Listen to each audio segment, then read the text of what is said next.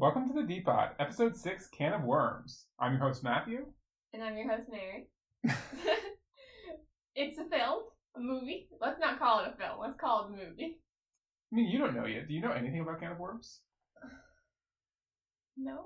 Okay. Okay. Hold on. Before we jump into it, okay. First, thank you so much for listening. I hope you've enjoyed the first 5 pods. We're, again, excited that we have people actually listening to this instead of just us talking for us. But we would have done it anyway. We're still going to keep talking. Yeah, but even if thank you don't you listen, to anyone who listens. So you might as well listen. Okay. I remember being at a library once, and we were like looking through the books we were allowed to get, because I think they're like certain ones. Okay. And one of the people next to me, a girl I knew, was looking at the Can of Worms trying to get it, and on the cover was, I think, from the movie Can of Worms, because it was based off a book Okay. called Can of Worms. What did you see on this cover? A kid and a worm. A kid and a worm? He is like holding the worm. What kind of worm? The wormy kind? Okay. Wait, what do you mean? It was like... Just like an earthworm? Yeah. Okay. What? I don't think. That might not be related to this movie. Oh, okay. That's certainly not what the movie cover is. Well, yeah, I think they may made them different. Sure. So that's all you know about this film is one memory that you think may be related to it from a book. I don't think it's gonna be very good. Wow. I don't know. I don't see a lot of people talking about it and such. And I was on a person's like thing the other day. Their thing? I can't remember what social media it was. Okay, sure. I was on a person's social media platform of forgotten thing. And they're mentioning, and this is another person who's watching DCOMs, and they mentioned that their least favorite one is Can of Worms. So. Their least favorite? That's a ringing recommendation. They like You Lucky Dog more than this film. Yeah. Ouch. Yeah, I mean, not to jinx it, I don't think I'm gonna dislike anything as much as I dislike You Lucky Dog. In the sense that watching the film, like sitting down and watching it, I felt I had wasted my life.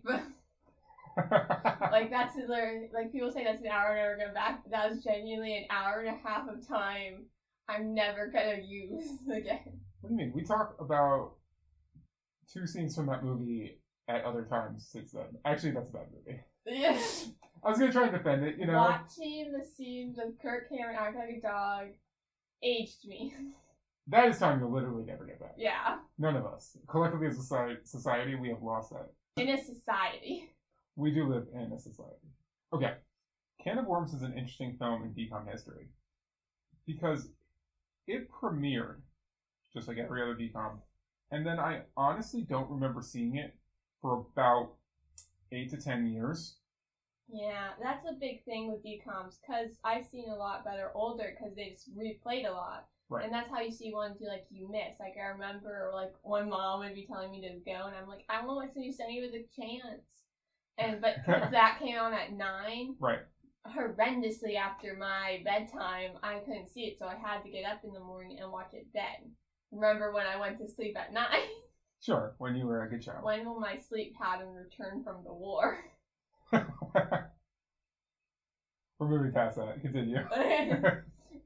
Anyways, but the point is, having it replay is a big part of how you would watch something. Sure. Just it being on. That sounds kind of stupid, but there's a lot of these movies, so having it play at a certain time really can. Right. Did I love Brink the first time I watched it? I honestly don't remember. Yes. I assume I did, but I certainly loved it somewhere around time 8 when I was excited to watch Brink for the 8th time. And Can of Worms, I never got that chance because I honestly don't think they ever replayed it. Which isn't a great sign. It's not, but I don't think it had a dramatically worse premiere number, and I don't remember there being an outpouring of hate. It just kind of they didn't play it. It just didn't make an impact. And then when it came back, actually, before I even tell you that, every episode, I show Mary the movie poster. Oh yes, this is one of my favorite parts. Now, listener, if you're not driving or say at work in a place where you can't pull out your phone, I would advise you to right now go just Google, Can of Worms movie and find this movie poster image. Because Mary's going to react. Well, she's probably just not going to react. Okay, so here we go. I'm revealing to her. You're getting so tight. What is this one? 3, 2, 1.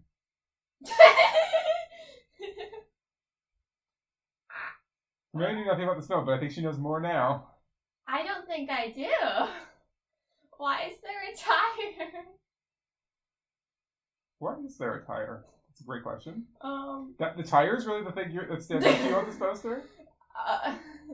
It's what first, like, my eye decided to focus on, I guess. Okay. Just, why? See, there's a giant space worm. Right. But behind it is a tire, and I'm like, why? Because, like, space worm, fine. But Right. why is there a giant tire? But why is there a giant space worm? Why is it ugly? Who are those people at the bottom? I mean, it's a decom. We can assume those are our protagonists. Oh, yeah. Now, it looks like they have to save the world, according to the tagline. That's right. Our tagline here is, who has time to be a teenager when you have to save the world? And for some reason, tease. they bolded the first letter of each word and nothing else, which is an It's a historic decision. really odd look. Everything's in caps, but the first letters are bolded. It's a decision. So, Mary, can you now guess what genre of film this is? Sci-fi? It is like a sci-fi film. Okay, that's not the book I was I know it wasn't. That's why when you said there's a worm on the front, I'm like, is it a space worm? And you're like, it's a normal worm. I'm like, okay, yeah, this isn't it. I think that's called A Can of Worms. No, wait, maybe it's about eating worms. I Oh, think because I remember being grossed out about it, it was like How to Eat Worms or something like that. How to Eat Fried Worms is a Yes, famous... that's the book I was thinking of. There's also a movie for that. This is not that. Yeah, okay. As you could tell. I was getting confused by the worm films. Sure, too many worm films. Well, two. I said what I Too said. many. So, also, I'll go ahead. I don't want to give you too much away, more than the movie poster has already given away. There's some space worms. You were correct about that, I believe. I'm pretty sure it's from space. Unless I'm completely misremembering what film this is. Well, it's either from space or it's made in a lab. So this film premiered in April, but when they started replaying it again, like once after 8 years, and then took it back into the vault. This is the only decom that has a Disney vault. I think it played during like whatever they were doing for October that year, like Spooktober or Monstober, because I think it has a kind of like a spooky. It might even. Like we're really getting granular here, but I feel like there might be a Halloween party in this movie. And so like. I don't know why I did that. I don't know why you did that either. I guess you're just like, Halloween parties make you hungry? I wanted to comment, but I had nothing to say. So you just made that sound. Okay. Yeah, so I think Can of Worms is like a spooky space movie that they weirdly premiered in April and then were like, let's not talk about it for 7 years or something. Yeah. So Can of Worms came out in April 1999. Which sounds like a long time ago. Because I'm looking at the culture of the time our researcher has given us, and recently Futurama had premiered, which feels like forever ago. That's like a long-running show that has also been off the air for a long time. And Reese Witherspoon was starring in Election. I've never seen these movies, so I have nothing to say. Okay. I've heard of Never Been Kissed. I've heard of Futurama. I've never seen it. Oh yes, and Drew Barrymore went back to school and never been kissed. Have you heard of the hit song No Scrubs by TLC? Oh, hell yeah. That was #1 in the US. As it should be. Are you going to sing this week? I'm not. Aren't you though? No, because you're going to put it in the podcast, and I don't want that. What if I didn't put it on the podcast? Then I'd probably sing. Okay, same. I won't put it on the I podcast. don't trust you for a second. I don't trust you at all. I don't trust you with my... I kind of trust you with my life, but I don't trust you with myself. With Like, embarrassing honesty me. in audio recordings? Yes, I don't trust you to not lie to me at all. Like, I think you lie to me a lot. No, wait, that's not bad. Okay. Okay. And also, delightfully, Super Smash Bros. Was first available in North America. So what if we have nothing to say about Can of Worms? So we're like, hey, No Scrubs. I think this has been a learning experience. You saw that movie poster and you're changed. So yes, Can of Worms is currently streaming on Disney Plus. You can watch along with us. We're gonna go watch this movie now. And when What do you think you're gonna give it out of 10? Oh, that's a great call. What do you think you're gonna give it out of 10? I don't want to bias you. So I may have already. 6. I 6. think because 5's like average, no impact, and I feel in my personal rating system, I feel like 5 is like an average film, and you can go up or down from there. That's how I personally try and rate these films. Right.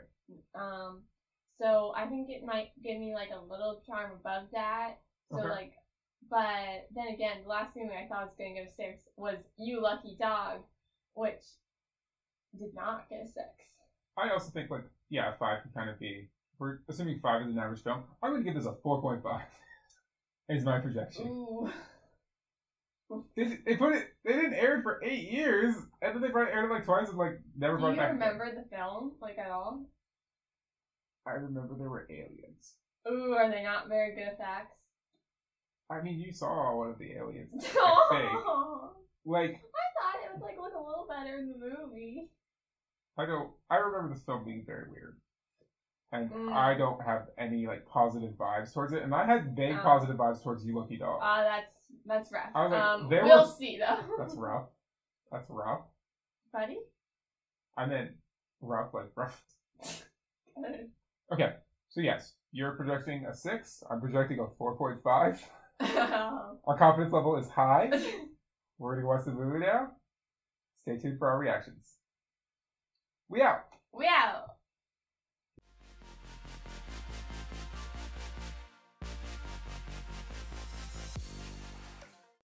We back. Wow.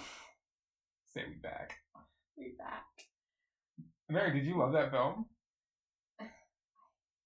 I don't know how to quantify what I just watched into words, but no. That's a strange thing. Movie? We'll call it's a movie. It made me tired. Okay. Let's go big picture first. So this film did not work for us. Let's try to be a little positive here at the jump, and then we can just trudge through everything else. We took a lot of notes. You took notes, which you usually don't do. Most of the time we've been doing it, I've been taking notes, and if you have something you really wanted to remember, you take notes. But for some of them, you didn't take any. And you were That's because I know everything that happened at Brick without notes. And you were taking a lot of notes. There was a lot to say. Let's talk about some things that worked. I felt like I liked the dynamic between Mike and Caitlin. Those are the main boy and the main girl. Yeah. And in general, the scenes that only had the kids, I thought were fine. Yeah. Well, there's a scene with main guy, Mike Pillsbury. Mike Pillsbury. No one calls him Doughboy to Not our once! grade. This whole movie, I'm like, is the villain going to call him Doughboy? The villain keeps calling him Pillsbury, by his last name, and it's just call him Doughboy, I swear. The aliens call him the Pillsbury. Call him the Doughboy. I don't know if there's some copyright crap, but I do not care. Get past it. You're Disney, come on. Just have the villain call him Doughboy in a mean way. What a waste. Anyways, this Mike film is a wasted opportunity. I don't know. Where he's talking to his sister, and that seems fine or whatever. But any scene with the kids and the parents is terrible. Any scene with the parents is bad anyway. And the stuff with the aliens. This film has aliens. It's bad. The aliens are bad. They're I wrote really down bad. I have 4 separate notes that are just the aliens are bad. I was I'd be hey, I'm kind of getting into this film again, and then literally a minute later, an alien would show up, and I'm oh right, that's why I don't like it. Okay, so I think we've covered everything we like. Okay, I feel the best way to quantify our first experience of the film, the opening, I feel really set the tone, as in why was our general tone. So we start in media res, right in the middle of the story, where he's talking to the fellow citizens of the galaxy. It was a terrible intro. It was really cringy bad from the jump, and he was in a tuxedo, and this is later explained, but it just looks like. But from the get go, he just seems like one of those guys in high school who just wears formal wear, and you're dude. And tries to talk to aliens, and this is not a good jump. And he's actually totally kind of that guy, but he's the best version of that guy. He's actually nice, and he's not anywhere close to cool, but he's like, It's really not. he's like kind and stuff. He's not like mean or anything or jerkish or standoffish. The opening is like objectively like bad. We just started laughing right out the gate. It's one of the worst scenes in the movie, and they decided to show it to us twice In full. without cuts. So it just opens up. It's like this store, this one kid in a tuxedo. Also, we couldn't tell if he was like an adult or not in the first scene. This becomes more clear later on. But in the game, it was kind of rough deciding this is just like an adult character. Anyway, so he's writing this letter to citizens of the galaxy to take him from his planet because he thinks he's an alien. He sends this message. His little his satellite dish gets hit by lightning, and then it's like 2 weeks earlier. And this is a bad place to start. It's not thematically good. It's a bad scene. It's not a well done scene. It's not thematically relevant. It's not really a grabber. I'm not like, ooh, why was that guy talking to the citizens of the galaxy? Like, and let me be clear, there's no particular reason he has before that scene to actually think aliens are real. It's not like, it's like, why is he talking to aliens? And they go back to explain why he knows aliens are real. They go back to show why he would want to leave Earth. Yeah, but you could have just started at the beginning. Like, this would have been a better movie if they just started at the jump. Like, yeah. Still not, like, good or anything. No, the rest of the movie still exists. Okay, so after that interesting opening, we then cut to our main character, Mike, and he's telling a story to a young child. This... Okay. This is a podcast of pauses where we try to get our heads around the thing we saw. Okay, so here's the thing about Mike's story. He's telling this story badly. He doesn't have, like, charisma or, like, saying it particularly well. Yes. And then later in this plot, his stories will be brought up multiple times as, like, his famous thing. And number one, he never tells a story besides that one time. And number two, he did it badly. He did it badly. There's, like, a kid gripped by it, but my note for the story was that this story is bad. It's just bad. And that's before we knew that was his big thing, but, like, not really, though. It comes up a couple times, like, oh, he tells these stories, and, like, it seems like the people in plot are moved by them, but it's unclear why. Also, later we'll get to this. Apparently the story is real, but we have no way to know why he knows that. Or at least the alien from his story is real. I don't... It's dumb. There's a lot of sighing in this podcast. Get ready. Sighs, the podcast. Okay. I was excited for a brief moment because the geeky kid from Under Wraps is back. King. I do not remember the Under Wraps character's name, but, like, Malcolm? I have no idea. I don't know. We stand. But Otto from Gilmore Girls. He's again a geeky sidekick, but this time he's actually the cooler one. Yeah, good for him. He was Gilbert in Under Wraps. So this guy is telling his story to this, like, child who's very enthralled by it. And then, like, while he's telling the story, Mike, like, pauses and is like, the alien, he feels alone. And, like, there's no one that understands him. And no one can even try to. And the music has changed. It has. It's like that classic sad 90s music where it's like, I can't do music, so I don't know why I tried. But, like, you know, if you've seen a product, like, if you've seen Full House, whenever the girls got sad because, like, they smoked weed or, like, their boyfriend broke up with them. Like, whenever that happened, and they got sad, it was, like, that music. It's the heartfelt, emotional moment music. Yeah. But it's, like, this guy clearly, and it was a tone shift. It came out of nowhere. He's suddenly hardcore relating his alien, and, it's weird. It's very stating your theme on... Beginning, like, very inside. Very on the nose. It's like, let's tell an allegorical story where it's clearly just the main character made this story that's about them. This is I guess the second scene of the movie, but the first chronologically. And it's like, okay. And then they spend an amount of time showing us that exact thing. But it's like, well, if you're just going to tell us at the beginning, then you don't need... Yeah. I don't... Why was this film like this? I want to know. So then we go into, I guess, Mike's life. Yeah. Oh, actually, I have one more note about this kid's story. Okay. It's just the Superman origin story. Oh, yeah. It's just like planet gets attacked, they put a baby off, he gets dropped down to Earth, but he never quite can fit in. Yeah, it's just... And people are like, he's got this great story. And besides the fact that he's telling it badly, It's one of the most famous comic book aliens. It's one of the most famous alien stories in the world. It's one of the most famous comic book stories in the It's world. one of the most famous stories in the world. Just period. Like, how could this kid just be going around being like, I have this alien comic book story, and people are like, Mike's story's so good. It's like, it's Superman. Yeah. Okay, so then we go into his life. He plays football, but he sucks. Also, he's crushing on this cheerleader chick. Keep her in mind. Yes, he's crushing on the head cheerleader, Caitlin. He's playing sports clearly because his dad's very into sports. They tell us this because he says his dad's really into sports. But yes, Mike is bad at football. And when he gets hit during the football game, he has a dream about aliens. And like people keep asking if he's dead. I don't really understand why. I guess because he's lying on the floor. But like he's dreaming about aliens, and again it implies that he has some sort of connection to aliens. And he's asking them to take him with him.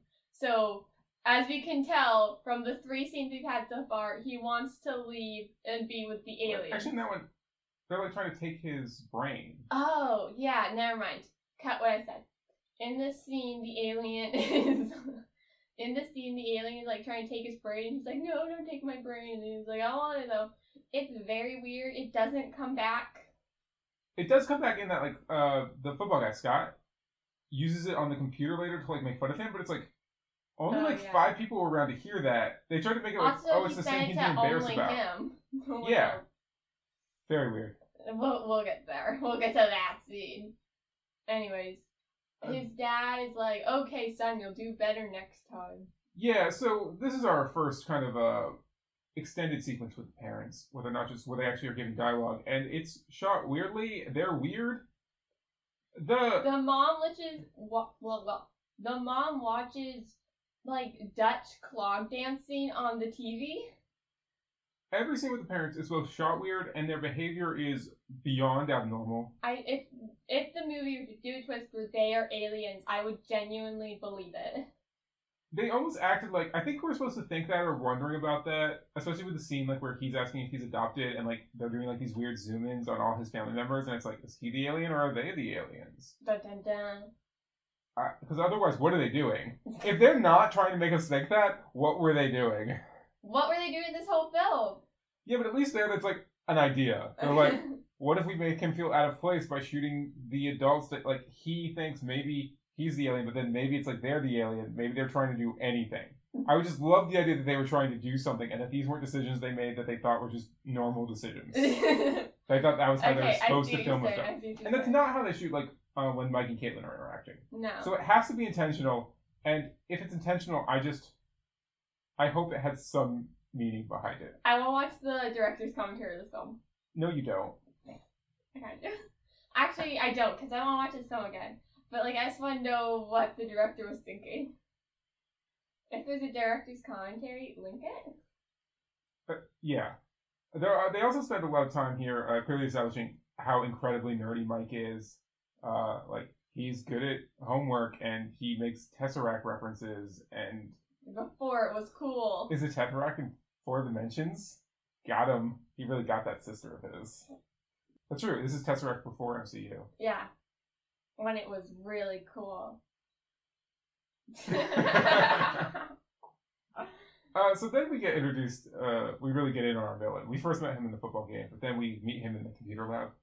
In a scene that is certainly a scene. Among the many terrible scenes in this film, this is one of the stranger ones. It's like a computer duel, but Wesker using floppy disks to do things that floppy disks can't do. Okay, let me describe the scene. So, our guy comes in, sits down with his best friend, bully sitting at his seat. The cheerleader girl comes in, can't find a place to sit. The bully guy's like, oh, sit here, and she doesn't want to because he's beating someone up to get her that seat. So she sits next to our main crew. The bully is very upset about this because he wants to sit next to her. Right.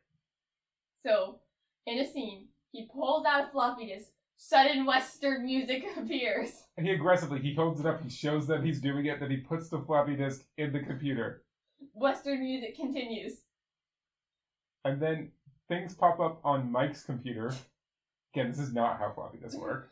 I never lived in a world that I had to use floppy disks, and even I know that's not how they work. I don't know how any of that works.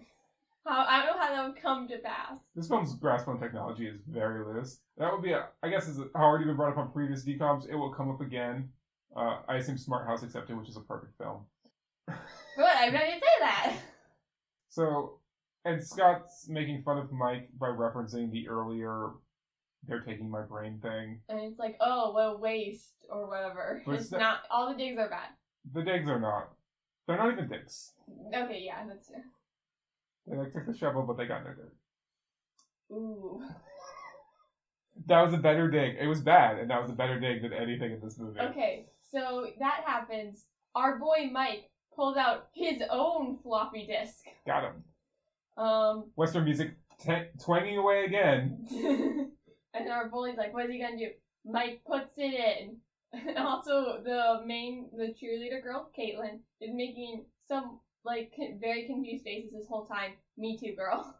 We're all confused. Okay, so in his floppy disk, it sends a message to the teacher that, like, the principal wants to hook up in, like, a bathroom closet or whatever. It says, "I think about you." Yeah. It's to get her out of the room. And then she's like, oh, I have to go somewhere. Right now, in the middle of class. Yeah. Go hook up with the principal. Yeah. Not a great teacher. Really not. Also, it's funny, he knew that would work. Yeah. It does raise some questions about what Mike's been getting up to with all his technology. Anyways, so after that happens, he sends a message to the whole crew. The whole class. Sorry. After that happens, he sends a message to the whole class, which is like, at first it's just like a pig's ass. And that's true. I'm not wrong. And then the pig turns its head, and who is it but the bully? It's Scott's face on the pig. You know this because one kid in the class is like, hey, that's your face. That's exactly right. Just in case you can't see what's happening on your screen, they have a kid say it. By the way, Western music continued that whole scene. It only paused for when the teacher left to hook up with the principal. What is this film? And we've told you, like, every scene so far, to be clear. They're all like this. Yeah. Yeah. Okay. Okay, but now we actually start to kick in a little bit to where I think we get some all right. Energy. We get some forward movement. Yeah. So the cheerleader is at his house. Yeah. And, like, him and his best friend are hanging out in the treehouse, and then his sister comes and is like, some girl's here to see you. And he's like, who? And she's like, oh, Caitlin, whatever. And he's like, oh, yeah, I bet. And it's like, how would his sister know that? It raises the question, like, does he talk about her? This girl who probably doesn't really know him. But sister doesn't seem to be playing it like that at all. Like, it seems like she just said, like, oh, I think her name's Caitlin. Like, she wasn't even mocking him. It's like, oh, the girl you like. She just, like, does some girl. And he's like, oh, yeah, I bet. And, like, but anyways, and this is also kind of like wasted tension because he just goes to the rub, and then Caitlin's not like, why'd you make me wait so long or anything. No. This is just a wasted scene. And there'll be a variety of these. We won't discuss them all. There'll be a movie like this. We won't waste your time. Yeah. Because we had our time wasted. And your time if you watch Can of Worms with us. I'm sorry about that, by the way. I once again find myself apologizing for recommending you watch this film. I don't know. Watching it, like, with you, me, or researcher was really an experience. I feel like if I was watching it alone, horrible. Friends don't let friends watch Can of Worms alone. No, but genuinely, if you haven't watched it yet and you actually want to watch it, I wouldn't recommend that. But if you have to, watch it with some friends. Watch it with the people you would say watch Twilight with. Or, like, The Room. Even better. Yeah. We have Twilight thoughts. Yeah, of course. But we, like, kind of like Twilight, but it's... Yeah. Anyways. Anyways. So the girl is in his room, just chilling, and he's like, oh, okay. And she's like, you're really into science stuff. I need your help. But she's not mocking him at all. Like, she genuinely seems to think his tech stuff is cool.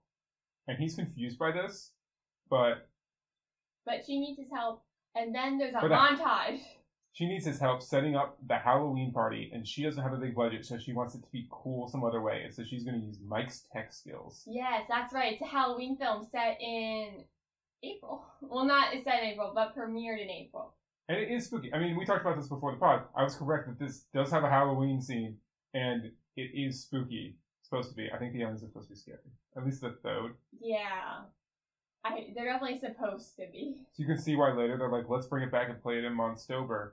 But No. Yeah. There was zero tension, let's be clear. I don't actually think this I film was wasn't strokey. worried at all about literally anything. Like, beyond the fact that it's a DCOM, like, obviously, they're always just gonna win. No one's gonna actually die. But Let's it's be like, clear. this had even less tension than usually. If anything bad had happened to Caitlyn, or anything bad had actually happened to that random little kid, who I don't actually even like, but he's just a random little kid, that would have moved me slightly. Anything else is fine. Mike, Scott, even the friend, I don't know his name. Do you know the friend's name? Why do we forget this character's name in every film? Nick! Oh, yes. They did not call him Nick in that movie. Apparently the friend's name is Nick. I've just researched. Which I guess comes up in the film. It's not called Attention to. Okay.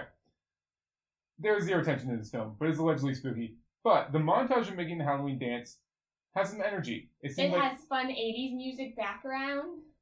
Mike and Caitlyn are smiling at each other, which at least implies people are having fun, which is good. I wanted someone to have fun. Aw. You're right, though. And then we get a scene, which I guess propels the plot in a significant way, where Scott comes in and invites Caitlyn to go hang out with, to go get Well, some food. slightly before that scene, Caitlyn's like talking to him, and she's like, I hear you're really good at stories. This is the first time they mention this. And he's like, oh, well, I'll tell you one. And it's just literally the same story he already told. Like, He's got one story. yeah, but she's like, oh, you're famous for your stories, plural. And they're like, you're such a good storyteller. And that implies more than just a Superman origin ripoff. Also, who's telling this? Like, the kid who thinks his stories are really good is a child. And then I guess his best friend, Nick. But Caitlyn's popular and has friends, so... Right. It doesn't seem like Nick has talked to Caitlyn any more than Mike. He was also staring at her aghast when she sat down next to them. So who is going around repping Mike's stories?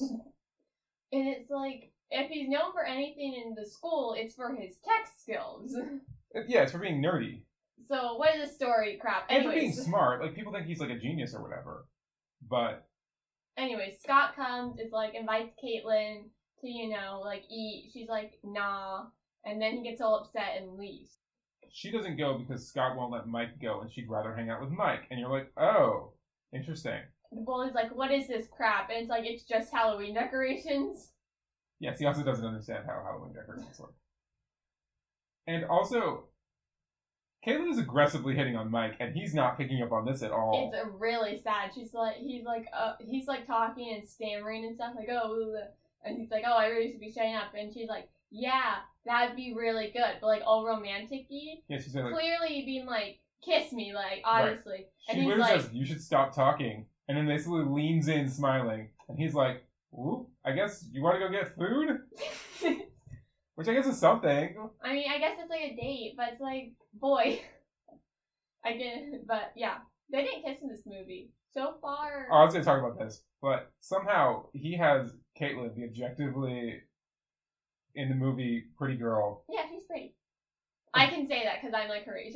hitting on him basically the entire film at the beginning.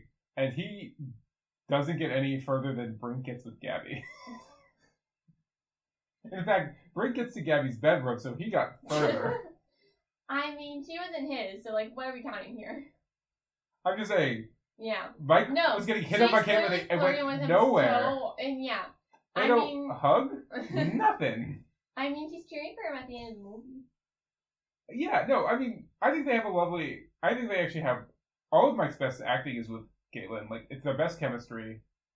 Why is Mike's voice like this? Let's raise it now. Yeah, he does, and it's not exactly all the time, but he's doing a... It sounds like someone else. Okay, He's not doing to tell someone to watch Can of Worms, but if you watch it, listen to Mike's voice, tell me you recognize it. It sounds like someone else. Please tell me what it's from. Please, please, please. Like, I beg of you. It was weird. It was, like, weirdly deep when it, like, did not need to be. Yeah, he had a very weird effect on his voice, and it was distracting. It was very distracting. I It know. did not help with the is he an adult or not question we had. To be honest, sometimes I didn't mind being distracted from this film. Yeah, like there's some times where you're watching it where I'd like grab your arm and it'd be like wanting to be like one of those classic we laugh moments, and you're like, no, I just have to game focus. I was just trying to get through it, okay? Okay. I didn't there was too much pausing. I just needed it to be We over. paused a lot at the beginning because things kept happening. And you were right. You were like, I think we're just going to have to get used to it as the film happened. And we didn't pause, like, at the end. Because we were just used to it being like that. Yes. A lot of times we have to pause the film because we're trying to, then remember to talk to you guys about this film in a way that is interesting. And we pause when something happens that is completely random and discordant with what had happened before. And we were pausing a lot at the beginning of this film before I'm like, we're just going to have to get through it. Yeah. Okay. So the villain is feeling, like, chipped that the girl didn't want to go with him. So he comes to, like, where the dance is going to be, where all the decorations are set up. And he, like, is like... He's got a random kid there that's never explained who this is. Yeah. Presumably related to him. We hope. He, like, plugs in a cord and is like, oh, yeah, this is gonna get him. And Okay. I guess it does get him. Cut to, like, Mike getting ready with his tuxedo. It lights up. Yes! So he goes to the dance. Caitlin's dressed like a fairy angel. It's all fun and games. He is, like, getting stuff ready, and he's like, hopefully you can, like, autopilot this thing. I'm assuming it's, like, a DJ thing. He's like, hopefully you can autopilot so we can dance later. She is literally giving him all... She's, like, just asking him out. Don't worry, it's just 2 clicks. Yeah, he was That's really... how the dialogue in this movie is. It's forced. He talks weird. It's weird. I don't know why it's like that.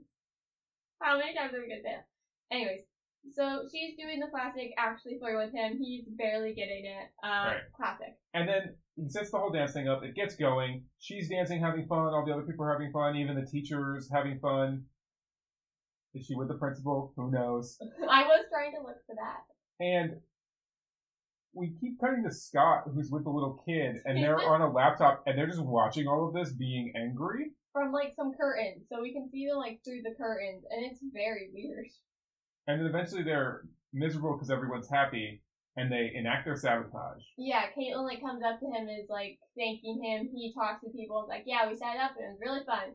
And the bully's like, okay, now it's time to enact our plan. It's like, why are you waiting so long? Just to like get even more pissed that Caitlin doesn't want you? I think it's also to set up that, like, he had this set up and it worked, and then they can ruin it. Okay, yeah. It should be noted here, I'm gonna break for a second. This villain is not threatening. He's really not. Like, they've been setting him up, it's kind of this rivalry, it's like, I've got a plan for this, and even at this point, not knowing what he was gonna do on the sabotage, I'm like, this is not gonna be anything of significant cost to Mike. Yeah. Like, what's the worst? He, like, somehow gets him expelled or something? And he doesn't. He doesn't. Actually, there's 0 consequences And for what like happens knowing here. where he ends up, like as in his role in the film, he wasn't threatening there, but at all. But he like wasn't supposed to be. So it all feels kind of weird. Yes, there's a lot of setup for, like, oh, this is no Val, people. Oh, totally, yeah. I mean, who is? But It's he's not really a Caleb Brimbar either. no, He's worse than Margie. he's not worse than Margie. As a threat? Okay, as a threat, no, Margie was like way worse. Cause like at least Caitlin did get mad about this. Greg literally did not care about anything Margie said, like the whole film. I just think Margie pushing Xenon in a pool was more than Had this more guy impact. had more impact than what anything this guy pulled off. Sure, it backfired, but that can't be helped. Okay. Anyways, the sabotage is He just reverses like, so Mike had this thing. There's like a table spinning or whatever with With, stuff like, on it, cool light up Halloween decorations on it. and it just like spins backwards, But he has to go really, really fast backwards and so it gets set on fire. until things start exploding and catch on fire. Yeah, the teacher like, So since it's on fire, she pulls out the fire extinguisher and starts spraying it. but Mike gets all upset about this, goes in front of it, accidentally gets sprayed with the fire extinguisher stuff, I guess. Then everyone's laughing at him for some reason. I don't Only, like, know. a few people are laughing at him. I guess it's Also, kinda I don't funny. even know why they're laughing at him. It's like not. It's not funny. It's not embarrassing. It's. I just, And then he runs out, like he's embarrassed. He makes sure to grab his laptop first, though. yeah, he's like crying. Caitlin's like standing there, like, what should I do? And it's like, what's going on? Why is he embarrassed? Why are people laughing? What is this movie? Cut to the opening scene. This is why he was in a tuxedo. This is why, yeah, okay, yes. So, after all that weirdness, we finally get to, I guess, the inciting event of the plot. Mike calls to the aliens because he doesn't feel like he has a place on Earth. I feel like this whole alien thing was not as set up as it I thought it was gonna be. In the sense that in the opening he says he doesn't feel like he's of Earth, and then the only thing that really comes from that is he has like one dream about an alien, and his parents are kind of lame. And he has that one scene with Caitlin when she's in his room where he's kind of talking about communicating with the galaxy, but it's like not the big point of that scene. Like it's just like a throwaway comment. Right, it kind of seems like he would just like to have more friends, not that he is so estranged from humans. And he has a good human friend, and he, I guess, hangs out with that guy's kid brother. Like, it's not like he is estranged from people. He kind of has a dynamic with his sister. Yeah. It's like, that didn't feel like as much of a thing as the movie sometimes acted like it was. Yes, they did not make a movie where he feels like an alien alone in this world. He seems like he's just a kid who doesn't really fit in. He just, like, has, like, social anxiety, I think. Which, like, he'll actually later say to Barnabas, he's basically like, oh, sometimes when you're a kid, you just get upset. And it's like, I mean, most kids don't build satellite connections to the other galaxy, so, like, you're not a normal kid who's upset, but... But I see your point. Anyways, so yes, he gives that weird speech, highlighted by the lines, starting with fellow citizens of the galaxy, which is, again, a tough way to start your movie. I will say, when he said the phrase, the cruel indigenous population of Earth, I was kind of like, me too, bro. I kept making the joke, it's like me when I like have too much homework to do, where I'm like, take me, rescue me. Yeah, it's not that. It's a lot of fun to make fun of, which I think adds to film. But yes, the main outcome in the immediate term of the opening satellite call to the galaxy scene is the satellite catches on fire. And he is surprised about this. His sister's like trying to get him to do his homework again, as set up in the film, and he's like, I lost my will to solve. So that was it. You might say this film is Circuit-esque. Shut up! Just drops you in. You don't know what's going on. Drops you in media res. The dialogue is unique. Our researcher called it Sorkin-esque, and she's actually a Sorkin fan, so take that how you will. And then after another weird scene with the parents, Mike does go to school the next day because he doesn't want to, and he's lost his will to solve. And he's standing very weird. I guess he's like trying to keep his face down, but like it makes him look like hunchback. Yeah, it's just sort of like, yes, the thing to do to fit in at school and not be noticed is to walk down the center of your hallway like you're a hunchback. I know. And people are like laughing at him and like pointing at him. It's like, why though? I mean, to be clear, if somebody set up a cool dance thing, it lit on fire, they jumped in front of a fire extinguisher, then they started crying basically, but made sure to grab their laptop on the way out and then ran out, keeping their head down, and then walked back into school the next day acting like a hunchback. I'm not sure I wouldn't laugh. Honestly, okay, I guess the true question is, why did he do all those things? We have to stop asking why about this film. But I want to. It raises a lot of questions. It does, just like existing. It's like, why though? He does walk up to Caitlin, and she kind of disses him. He's like, what do you want?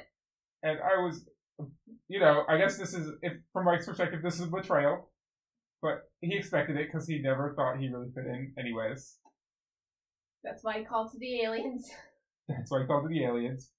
And now we really get to what they wanted us to think was the good stuff. The introduction of the aliens. That's right, we've got a space dog. Hell yeah, the second best character has arrived. Barnabas, what up? Yes, he's a dog. Our researcher was like, this is not the kind of dog I was expecting this to be. This at first did not seem like the second best character because he has a mouth thing. It is bad. That thing's really weird looking. It's very ugly. It doesn't even look that much like a mouth. TBH. It looks so strangely. The visual direction of this film, especially when it comes to the aliens, is atrocious. Like, Barnabas and his mouth is probably the best designed alien? That's because it's just a cute dog. It is just a cute dog. The part we don't like about its design is the part that's just not a cute dog. Right. But otherwise, the best designed alien is The worm? Like, what do you? I mean, I guess the alien that turns out, the one that turns out to be real from Mike's story, maybe. I don't know what those are called. Okay. Anyways, so The aliens are bad. Is the yeah, point here? we'll get more into that. So Barnabas, the dog, shows up. It basically gives us plot, tells him how he's like now needing a lawyer case or whatever. He's now basically opened up. He's established that he's a being of higher intelligence than these normal primitive humans, and therefore he is capable of being taken away from the planet. Because he opened the Stargate. Because he opened the Stargate, which in the dog's case is a doghouse. Is a doghouse with a swirling portal in the middle of it. We thought this was really stupid looking, and I continue to. I didn't realize that every alien would have its own customized Stargate. I mean, what would your customized Stargate be? I don't know, like bed. I was gonna say a bed too. This is because we're the same person. Start the conspiracy theory. Have you ever seen the two of us in the same room? Yes! Literally right now. I'm looking at you. And me. It's so funny. It's like a gift. It's like a gift. But yes, I actually wrote the note here, Barnabas McKay, because he seemed fine. Which was a noted distinction for the rest of the film. It's like, he's not actively terrible. Good on you, mate. The film is then again, but he doesn't believe Barnabas is real. He thinks he's hallucinating, which I guess is logical if you just saw a talking dog pop up and you've been having a bad time. I don't know. He mentioned like the specific thing. They get a very unnecessary and very gross tongue shot of the inside of my face. Oh, yeah, I did not need to do that. Like, he's checking his eyes and it could have stopped there. And then it should have stopped. This leads into another weird, gross section that also has annoying plot relevance. Perhaps I deign to call it the worst scene. It's certainly. Oh, I don't know. The scenes with the lawyer, the bomb or something. It was like the blob or the bomb or something. Snot bucket. The green snot lawyer. They're real bad scenes. I think it's worse than that, though. Yeah, probably worse than that. Yeah, no. The scene with all 5 of the aliens is really atrocious. But yeah. that involves this lawyer as well. But that scene's really bad. Yeah, I don't know. This. There's something about this scene. Like, it just went on forever. Gross. It's gross, and also is really long. Like, they it's not funny. Cut all of it. Like honestly, all of it. It felt like that one scene from Game of Thrones with Tyrion talking about the Beatles and his cousin, like, killing them, where it just feels so long, and you're just like, wrap it up, it feels like it was 4 hours long. Just that scene. This scene is unnecessarily long, and I guess I thought they were driving plot, because while this weird, gross lawyer alien is being... like, eating his food and, like, getting slime everywhere, and then making weird smells and noises come out, he's on the phone with Caitlin, who's calling to apologize about the way she mistreated him at school, and kind of trying to start over as friends. Second chance and such. And he's not really listening because there's like grossness happening in this room, and he also doesn't just be like, hey, I can't talk right now, I'll call you back, which is the logical thing to do. It's like, just be like, oh, hey, like a big family thing's happening, I'll call you in like an hour. He literally even says, a plumber's being gross at my house, just be like, I can't talk right now because I won't be able to hear you. Yeah. But I really want to talk to you. Like, literally anything. Like, yeah. And she's like, are you sure you want to talk to me? Or she's like, are you sure you like can talk right now? And he's like, no, yeah, I'm listening. Like, dude, I'm sure if she really wants to start over, she'll just call you back. But plot had to happen, so... Yeah, but like not even that long lasting. Well... It's kind of... It's just unnecessary because, like, literally a couple scenes from then, he basically goes over to her house to try and kick things up again. And an alien interrupts them. And an alien interrupts again, and it causes him to dismiss her. So, like, you don't need to do that twice. You really didn't. So we could have just cut the whole lawyer scene. Like, you're right, we could have cut that scene because he still would have accidentally jerked around Caitlin because of alien shenanigans. And then we wouldn't have had to watch that scene. It was so long. It was so gross. I was eating... No, I wasn't eating. But it made me not want to eat. Like, ever again? Like, kinda, yeah. I later got ice cream while we were watching the film, and I'm like, actually... should I? Because I don't know what kind of scenes are going to happen later on. That scene actually made me write the note. This is terrible. This movie is terrible. Yeah. You heard our predictions for rankings earlier. we asked our researcher, who had done some research in this film, what her projection Like was. the plot. And she said a 2.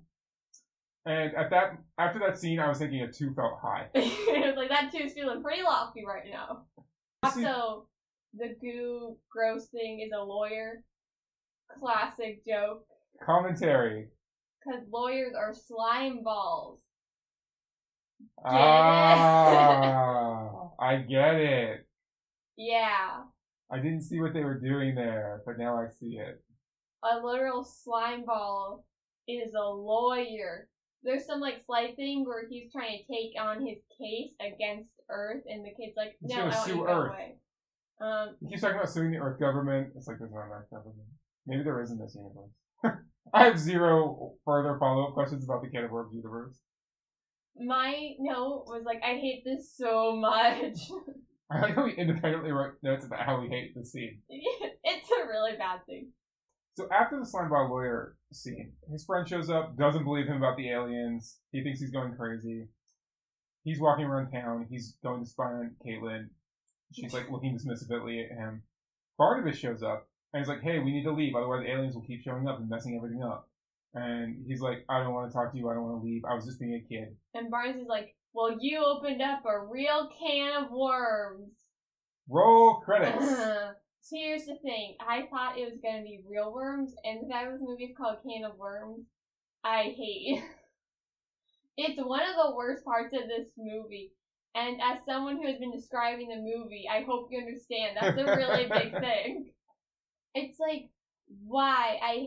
I don't know why I hate it so much, but I really hate it. It's why they keep leaning on this phrase like it should have, like, be significant.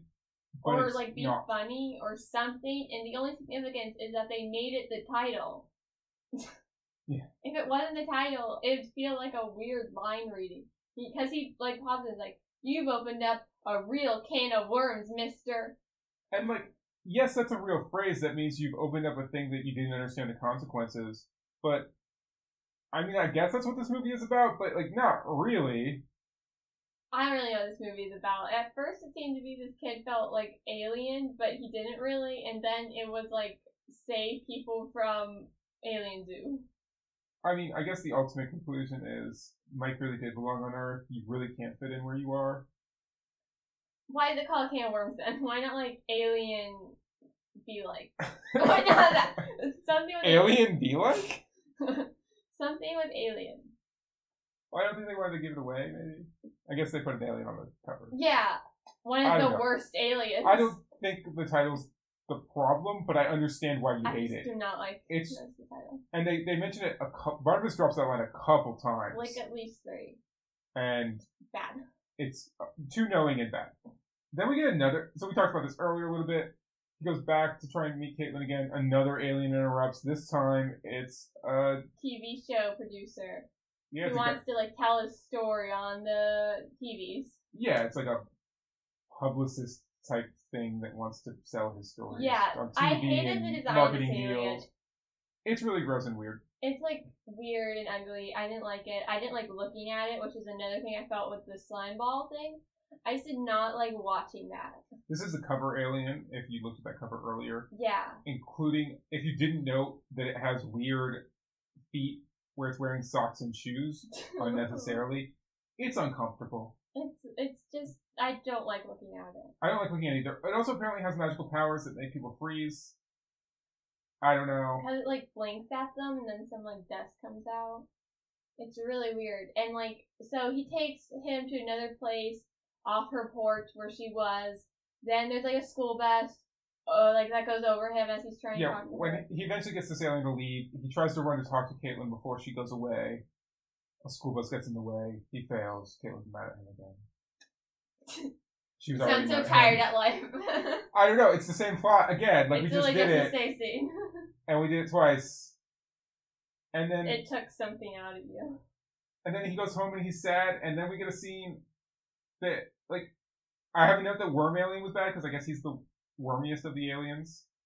Yeah. And then So our many boy, aliens are worse. There's Yeah. like 5 aliens now. Okay, so our boy is like he's talking to all these aliens. The friend is there, so now he believes him, and they're like, "Come with us," and there's like 5 of them. So he can get like a deal. So basically, he packs up his stuff. His friend's like, "Shouldn't you wait till your parents come home?" And he's like, "No, because he got spurned by this one chick, so he's just leaving the planet." Luckily enough, She shows up. to his house and is like, "Things seem to be going weird with you," and he's like, "You made sense, and now I can't make any sense of you." "Yeah." It's like, Caitlin, you're in the wrong movie for this acting you're doing. She is trying. I feel like she could cry if she needed to. Like, she's pretty good. Yeah, she's like good. And that's crazy because of the movie she's in. Like I said, I feel like if they need someone to like cry on command in this movie, it would definitely be her, like including the parents. What? You don't think that Pillsbury could do it? No. Anyways, so he's like leaving to go to another place, and he like tells her aliens exist, like real chill, like, "Hey, I'm going to leave to another planet," and she's like, "I don't believe you," and he's like, "That doesn't matter." He's like, while I felt here, I never felt like anything made sense. You're the only thing that made me feel like I belonged here. While his best friend is literally 2 feet away from both of them. Yes, that was a tough scene. He hangs out with this guy all the time, and he's like, "You're the only thing that you made me feel different than anyone's ever made me feel before." I felt like I belonged with you. And they do not show the friend, because that would be awkward. I feel they should have. Just lean in. This is the one scene where they should have leaned in more. He's in his family's home. There's like a little bit of rapport with his sister, though she was pretty mean to him at the dinner table in that one scene. For like no reason. And she was bad at it. His parents seem like kind of nice. They're just clueless and... Aliens. Apparently aliens. That's my headcanon now. They're just aliens. Yeah. And no one told Mike. It just wasn't relevant to Mike's journey. It wasn't. Anyways, he's leaving. They're still on the porch, and they're talking to him. And, like, Caitlin, like, the two boys walk off. And, like, Caitlin is, like, walking after them, like, a few seconds later. But she does not come out to the porch till a while later. Yeah, Mike says, like, "Bye, Caitlin," and walks away, and his friend follows him, and then Caitlin's like, "What is going on?" But then, like, decides to stay, closes the door, and yes, is following right behind them, but then somehow like, doesn't she's get out at most, like, 7 seconds away from them. But she somehow doesn't walk out the door for, like, a minute or two. So then we get some aliens talking to him about, like, contracts and their different deals. There's one that, like, just wants to hook up with him, and it's, like, a fish clam thing. That was uncomfortable, so I wrote no notes on it. But it was uncomfortable. I didn't write any notes on it. I just remembered it. It seared into my brain. The aliens are all bad, and 5 aliens talking at once is way worse. But before he can sign up for the contract with any one of them, Barnabas shows up, but then also they all run away. And they're in. At first, Mike's like, "Okay, great. Now I got rid of the aliens." Barnabas is like, "No, the evil alien is coming." Oh no, he says, "The Thode is coming." Yeah, he does. He's like, "Your can of worms keeps getting messier." This is another scene where he says that thing again. I literally said, "Barnabas, stop saying can." He can't keep opening up this can of worms. Barnabas, please stop saying can. I can't take it anymore. Please stop. Exactly right. Thode? Thode? Yeah, why is it called a Thode? I guess because it kind of looks like a toad thing, is I guess the idea. But it's an alien? We'll get into it. Actually, let's not get into it. Yeah, let's not. Anyways, so evil Thode is showing up. Dun dun dun. Our 3 kids and Barnabas are like getting worried. That random little kid who's the little brother shows up out of nowhere, and like the treehouse is glowing. By the way, bunch of things took place in treehouse. Pretty sick, if you ask me. I love treehouses. It's not like the best treehouse, but it's pretty cool. It's not the best, but it's apparently full of aliens. No, because they left, because the Thode is coming. Well, the Thode also comes through the treehouse. Yeah. I don't know why they all showed up in that, but like... Anyways, the little kid climbs up to the treehouse and he's like, "This is so cool, Mike." And all the kids are like, "No, just don't go in there." And he does. He gets like a tongue hits him and he is pulled in. They all run after him, but the portal has closed behind the tongue. And they're like, "Barnabas, what are we going to do?" And he's like, "Oh, that's the Thode." I can't tell you how weird this word Thode is. Just say it out loud a few times, you'll feel uncomfortable. So no, I felt uncomfortable hearing it, and I am now feeling uncomfortable saying it. Basically, he's talking about the Thode. I'll say it for you. He's a collector. He's a collector, and he wants to collect the perfect specimen. Luckily, earlier in the film, during said Western floppy disk duel, the best friend had called the bully. He's like too perfect. He's like a good football player. He's smart. It was a very weird thing to put in a scene because it didn't feel like it connected to anything. I'm like, is this like coding? What is going on? But then it came back. Right. Because they need a perfect specimen. So they show up to his house, like, our best friend, like, covers his mouth, takes him to the backyard, blah, blah, blah. There's a talking dog. He's like, okay, I guess aliens exist. He gets taken by the Thode, and then they all follow. Let's take a second here to also talk about this Scott character. We talked earlier about how he was an unthreatening villain. He now gets motivated. Like, Mike tries to, like, pep talk him, like, we're on the same team. He gets pulled in by a dare. And it's just unclear what he's kind of doing here. It's a very strange character. I don't know what they're doing with this character. I mean, I realize we've talked a lot about how we don't know what they're doing with any of this film. But, like, Mike makes sense as a character. He's the geeky guy who feels out of place, who's going to find his way back to the place. He just has a sidekick friend who's also geeky, but not, like, as geeky and weird. Caitlin's, like, the pretty girl who... She's not even, like, dismissive of him for being geeky, but she's just out of like... his league. She's just out of his league, but unquestionably into him. And she's just dealing with it very normally. And then, like, they have the Scott character who, like... Barnabas is a talking dog. Barnabas is a cool alien talking dog. And then Scott is just, like, this guy who's supposed to be a bully, but then he's kind of, like, not that much of a bully. It seems like he just didn't like this one guy. He doesn't like this one guy. He's kind of a jerk to Caitlin, but not too bad. He's just kind of like a guy. And then, like, he's perfect, and he gets dared, but he's like, but Mike's still calling him stupid. It's very strange. Yeah, because they say he's intelligent, and he knows how to do that floppy disk crap. But also he's stupid, so I don't know. I didn't have a point there because there is no point. He's just this amorphous character that they're not doing anything with. Yeah. Well, this will happen again. We'll touch on this again in a minute. Yeah. Anyways. So they use Scott as bait, and they follow him back into the Thode's Stargate. And they enter the Thode's world. Is it Thord or Thode? It's Thode. Ooh, that's way worse. So actually, the bully character is in this, like, fake backyard version of Mike's house with the little kid trapped there. But our three mains and the dog are in, like, some weird alien world jungle-ish place. It's actually kind of cool looking. Yeah, I was getting into it. I was like, this seems like a fun place to hang out. Like, for a movie setting. Sure. Maybe real world too. But, like, it seemed, I was getting into it. I was like, I don't know. Like, it's kind of an interesting thing. Like, our people we want to save are trapped in, like, a zoo. Our characters need to get to them. I was getting into it. Then. Yes. Well, this is the thing. And there's a great scene where Barnabas calls it he's like, the Thode would call it a sanctuary, but you would call it a prison. But, like, all the stuff with the kids and Barnabas is actually kind of good, as we said right at the top of this. This movie's actually kind of moving. It's got, I guess, like, you'd say, like a really, like, D- Goonies vibe. Yeah. It was starting to get, like, I don't know, pacing. Yeah, there was dynamics between the characters. It's starting to get there. We're forming a team. And then, they're running past, they're going past one of the, like, one of the things. Little windows that shows the zoo. By the way, the windows, that was the thing on the cover that Mary thought was a tire. It looks like a tire, I'm right. They should make more tires in the movie, so I was supposed to get what that was. But they're going past one of these, sanctuary things, and in it is the alien from, like, Mike's Continuous Dreams and Stories. The alien is real. And Mike puts his hand up to the glass. And the alien puts its hand back towards the glass. And, like, they're, like, looking at each other intently. I thought their hands were going to touch near the glass, but actually that didn't happen. So, like, yes. But, like, they're definitely, like, having, like, a staring mental connection. Yes. And it was not, it was really weird. This will get picked up on again later, but then not really.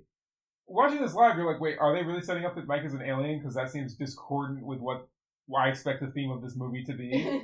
And I guess that it ultimately was. Because it kind of, like, stopped mattering. Him being, like, alien kind of stopped mattering because some people got kidnapped. And that's what we're worried about right now. Not, like, Scott feeling... Not Mike. I didn't say Scott. Yes. You should have just kept calling him the bully character so I won't get confused at these generic male names. Anyways, now about like Mike feeling left out. That hasn't been like the main word in a little bit. So it felt very out of nowhere. Anyways, Right. they're running around, and then suddenly a guy in a suit appears. Yes. They find Scott the bully and the friend's younger brother, who, by the way, I have zero idea what the younger brother's name is. I assume they say this in this movie. No idea.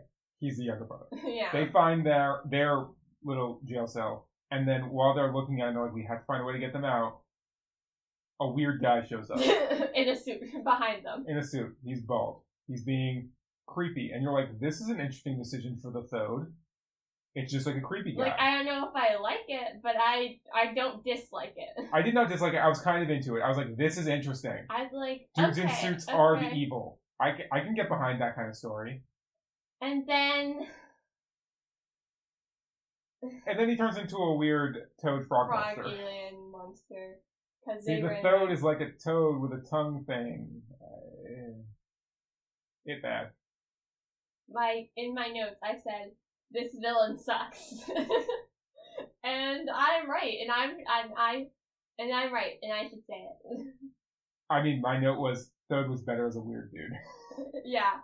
Okay, so then they're running away from the Thode, and he's like Wait, turning into hold a on. frog. In the middle of running away from the Oh, Thode, you're right. In the middle of this, like, supposed to be tense scene. we cut to the younger brother telling Mike's story to Scott. Because he brought up about how Mike's so good at stories.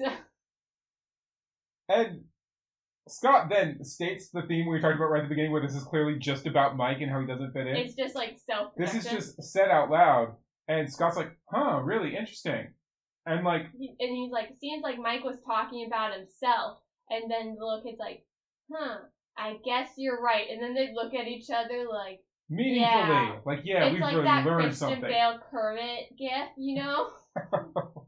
Okay. They're like shaking their head and they're like, yeah, It's we just have an like that. understanding.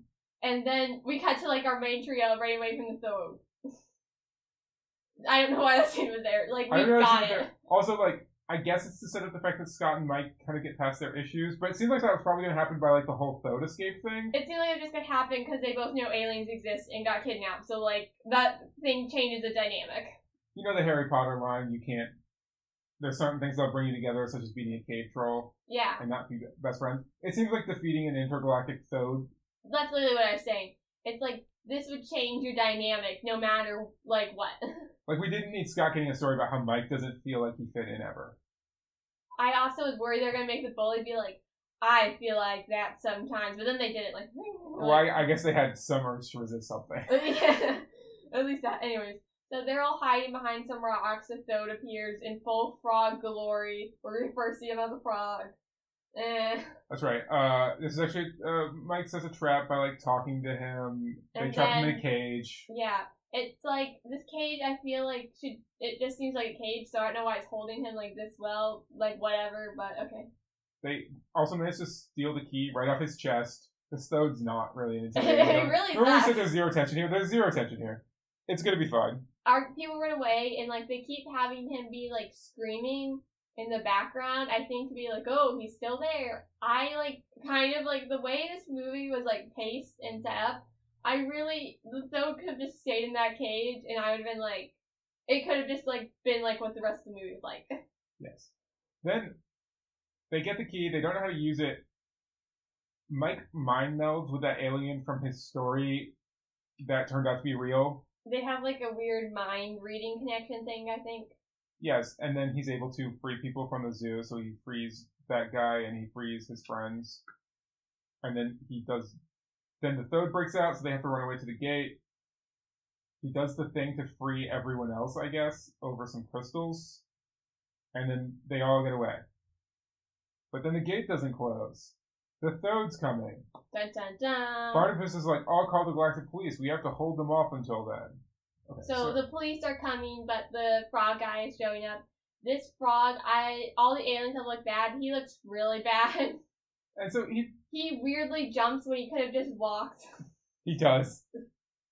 And so then I guess the climax of this movie is he tongues one of them. He like gets his tongue around Mike's But, like, the rest of them ankle. just start pulling on Mike, and they're just having a tug of war with the Thode. And it's like, Barnabas, just like bite this guy's tug.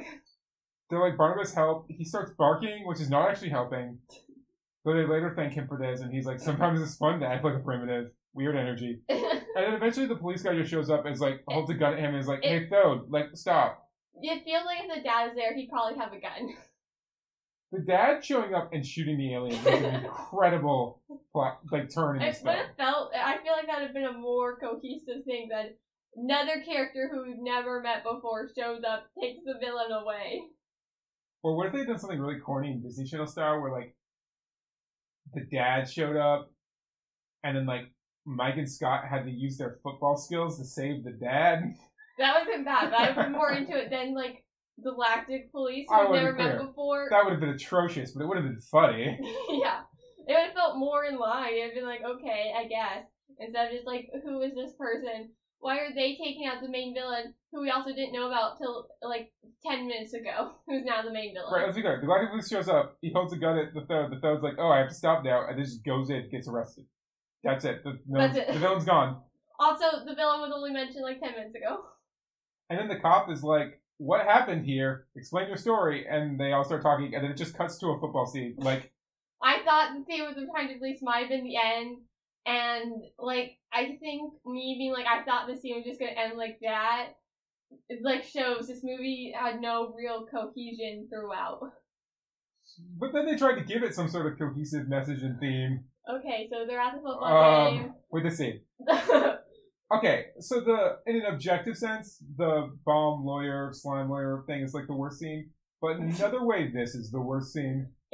I personally just found, I didn't actually feel like I want to throw up watching this scene, but emotionally I kind of did. It just was sad and cringy. It was really, like, they suddenly told the guy who played Mike he can act, and I don't He was making a decision. So, I guess what happens in the scene, I guess the important part here. Mike is sitting on the bench at a football game. Classic Mike. Barnabas shows up, is just talking in the middle of a bunch of people. No one notices. He's just talking to him, I guess, like, because I thought there's going to be a scene where only he could, like, find the aliens, but then, like, no. Nope, everybody knows everybody can see the aliens. Everybody can talk to the aliens. They just, like, don't. Okay. But in this scene, nobody can notice. Barnabas tells Mike that basically everything's good. All the kidnapped people are back to their home planets. The guy's getting arrested.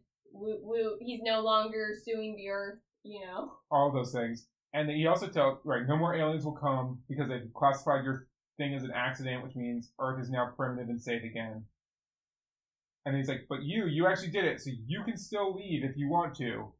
And they cut to this really earnest shot of Mike. It's like a shot from below him. Like, and from Barnabas' perspective. And he pauses, and you're like, what is he thinking about? Doesn't he just have a bunch of friends now? Like, isn't his life good? Also, he has a girlfriend? Also, he didn't want to leave before when none of those people liked him. When the girl hated him, when the bully was still a bully, when his best friend didn't believe him about aliens, he was like, I don't really want to leave. He wanted to leave because he thought that would make the aliens stop bothering him at his house, and the girlfriend didn't like him. And now all of that is resolved, the aliens are gone, and he's like, let me think about this. And then he's like, no, I will stay. And you're like, of course, what? Yeah. The only thing is it seems like he can't talk to Barnabas ever again, and that's like the only thing, but they didn't even frame it like that. Also, him and Barnabas weren't that close, so they try to make this emotional connection. What do you mean? He stares earnestly at Barnabas and says, goodbye, Barnabas. I will never forget you. And it's like, yeah, I probably wouldn't forget a talking dog either. But, like, There's zero chance anyone forgets what happened to him that weekend. Also, this is like a 3-day thing. But the thing about this is, in this scene, there's a lot to talk about. But, like, one thing I really, like, realized, him and Barnabas, like, didn't have any emotional connection. Yeah. Like, he was annoyed by Barnabas for most of this movie. And then at the end, it seems like you're just helping, like, in the same way him and Scott kind of had a thing, him and Barnabas did. Like, a little nicer than that, because Barnabas wasn't, like, a bully, he was just, like, a talking dog. Right. But they weren't, like, he wouldn't have, it's not like The Mummy and Under Wraps, where I'm like, sure, yeah, there's, like, an emotional thing. Listen, he was not projecting his daddy issues on his talking dog, so there's no emotional thing here. It's not emotionally resonant. He was not projecting anything on this dog. Just, like, annoyance. There's no emotional resonance. Yes. From the scene. They also, they basically explicitly state that Mike was a human, which is, of course he is, but it makes a lot of stuff weird. Like, why they even bring up he literally thought he was, like, literally an alien. Why did he have a psychic meld with that one alien? Right, of the exact species that he created a whole story about. Why? But they didn't completely, I guess, explicitly state that he was a human, but Barnabas basically did.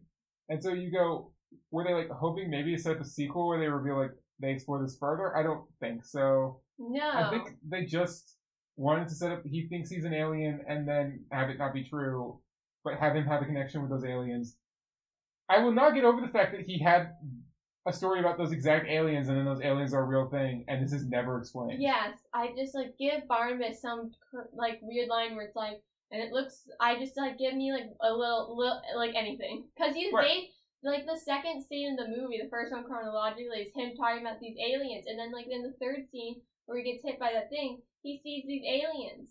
It's, like, a very early on plot point, and, like, kind of gets, like, a little buried in the middle when they have to, like, rescue Scott and the kid or whatever. But it was, like, a big thing. And it's, like, and then the alien comes back and it's real. And it's, like, why? And, like, even just throw a line in there about how, like, those aliens visit babies. Visited Earth when he was a baby and touched him or something. And that's why he was able to create the galaxy. Like, have that tie back to the whole plot point, which is that a human did something a human's not supposed to be able to do because they're too primitive. Have it connect to these aliens, and that's why he knew this story. Anything. Literally, oh my gosh, just anything. Just tell me why. Like, I don't know. Like, I pretty, like, maybe they explained that and we just weren't paying attention to Barnabas. But, like, I don't think so. And before Barnabas leaves, though, you couldn't hear Mary decide loudly again. He's like, when Mike decides to stay, he's really impressed. And he's like, you know, when other humans are sad about the world, they look down. But you, Mike, you look to the stars. You reach to the galaxy. And just saying that line, you're probably like, ooh, that was cringy and bad. I don't think, like... There's dramatic music playing behind it. It's a whole thing. They play it like this is insightful revelation. Like, this is, like, the most, like insightful thing anyone's ever said. Mike is trying to act his hardest. This is the second time. They have an emotional shot of a dog that's just like a dog. They are trying their hardest to make this. This is the second time a DCOM has tried to, in a movie they completely didn't earn it, try to impart universal truths that are not earned and are not relevant to the plot of that movie. And are also said by a dog. With a human standing next to a dog, or the dog is talking. It's not good. It wasn't good then. It's not good now. I hate it. Yeah, it's really bad. And then Barnabas is, like, running away to get to his gate, his Stargate. And then, like, Mike is walking towards him, like, see him go. And he's like, goodbye, Barnabas. And Barnabas jumps in his little dog house. And it's like, okay. Then our Mike has to play the football thing. He gets hit. Nothing ever changes. Him and Scott have this weird He's still chat. bad at football. And then him and Scott are having this weird shot on the football field. And it's like, don't they have a game to play? But the best part is, Mike gets hit because he's still bad at football, and he's laying on the ground. Scott comes to pick him up. And I guess they're, like, buddies now. But they're still kind of mean to each other. It's like they have an understanding. And Scott's like, why do you even stay on the football team? Why do you even play football? And, like, Exactly. Mike's like, as hard as it is to believe, I belong here. And then at some point in this conversation, Scott goes, keep dreaming. And Mike responds, I will dream on. That's a direct quote. They weren't done with the cringe. They had a whole scene of me being uncomfortable about the cringe between this human and this dog, and then they, like, doubled back for it with Mike and Scott. I try not to use the word cringy because it's been overused to the point of desensitization. There's no other way to describe these scenes. We were actively, like, cringing, like, in the fullest extent. Our faces were making, it was terrible. The cheerleader girlfriend's cheering him on. Then it, like, ends. Yes, this is the end. Like, they show the girl cheering, they do a cheer for Mike. Even though he likes sex, so, like, why? And then they go to them playing football. And you're like, this is the end of this film. There's no resolution of him feeling weird with his family. We don't see him and Caitlin together again, basically, after the group scenes. So, like, that gets no resolution. There's no resolution to her aggressively hitting on him. As I said, he gets nowhere with this. Like, I assume they're gonna start dating because she's cheering for him and stuff, but like... It seems like it, but they don't... They don't show that. The best bond in the film is the two of them, and they don't go back to it.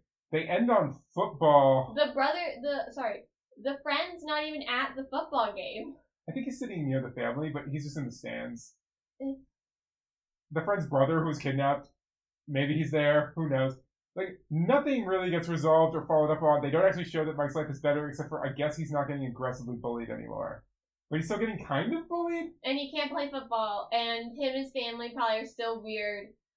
The end. And you'll never see his talking dog again. Anyways, the important part here is that Mike stayed on Earth, his true home. My last note is, this is objectively terrible. And, yeah, I stand by that. I mean, we just went through the plot as our notes, because we just had a lot to say about, like, almost every scene. So, Guys, we didn't like this film. I don't know if you can tell. Actually, while we're here, Mary, what would you give this film out of 10? I'm thinking about it. Because I laughed a lot. That's true. And there were things I liked. Again, I liked Mike and Catelyn, and I felt like some of the scenes with the kids was good. There's a different version of this movie that actually is good. Not, like, great, but, like... solid. Under wraps good. Yeah. Like, you could rewatch and be like, that was fun. But not this film. No. Like, that scene where just the dog and the 3 kids are hanging out on the alien planet, like, just them, no one else. It's like, I, like, thought that had good energy, and that was, like, good. And then it got bad. All the aliens sucked, except Barnabas, who's just a dog. The aliens are so bad. Even Barnabas kind of sucks. The talking's weird. We eventually just get past it because I just learned to not look at the mouth. Yeah. But when I'm not looking at the thing they keep calling attention to that has bright lights lighting up when he talks, like, I'm aggressively trying to make myself like this movie more by just being like, it's a dog. It's a dog. It's a dog. Ignoring the alien stuff. I could look past it. I'm like, it's just a dog. Just look at the cute dog. I should note that the aliens, it's not like the effects per se are bad. They're ugly as it's hell. Just ugly. The visual direction is terrible. Yeah. And also, they, like, are gross. Yes. The magic effects and, like, the gross effects, where the aliens interact with the people actually does look a little rough. But it's just it's just so bad. Yeah. It's really bad, and it's really ugly. And I just hate it. I'm sorry for this 90-minute part of us just going, why, and this is so bad. But, like, this is the film. They made this. Link me the director's commentary. I want to know their thought process. Why did they do the things they did? That's it. I will say I do like this film better than You Lucky Dog. Oh, definitely. But, like, not that much. I laughed a lot at this film, and it was, like, more of a fun thing. Yes. And I laughed at You Lucky Dog, but in a very uncomfortable sense. Like, when he stayed the moral in court as a dog, but actually as Kirk Cameron, I was laughing, but it was, like, very uncomfortable. Like, it's like when you laugh when you're nervous because you, like, don't know what to do, so you just kind of laugh. It was like that. Yes. I was laughing here because the dialogue was really bad, and, like, the plot, and, like, just scenes just kept happening, and it didn't feel like they had any real cohesion besides, like, this is just how it happened. Mm-hmm.